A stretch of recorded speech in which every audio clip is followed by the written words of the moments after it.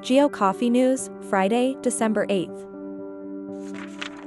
Planet, a satellite imagery provider, has released a new product, the Forest Carbon Discipline, which provides a 30-meter historical time series of forest carbon globally, along with tree height and cover.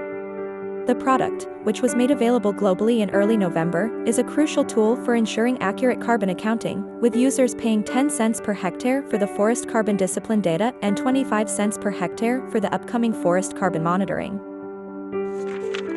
The Joint Airborne LiDAR Bathymetry Technical Center of Expertise celebrated its 25th anniversary, reflecting on its transition from a research and development capability in airborne LiDAR bathymetry to a key operational capability supporting engineering the nation's coasts for resilience, commercial and recreational navigation, and ecosystem restoration.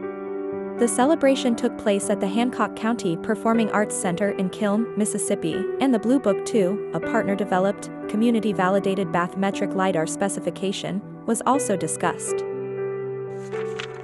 IBM has launched a geospatial artificial intelligence initiative to address climate change, with a focus on its joint development with NASA's Geospatial Foundation model. The model, which uses a vast amount of climate-relevant data, aims to generate environmental insights and solutions related to climate change. Kinetica has announced the availability of its SQL GPT for telecom, a real-time solution that uses generator AI and vectorized processing to simplify data exploration and analysis for telecom professionals.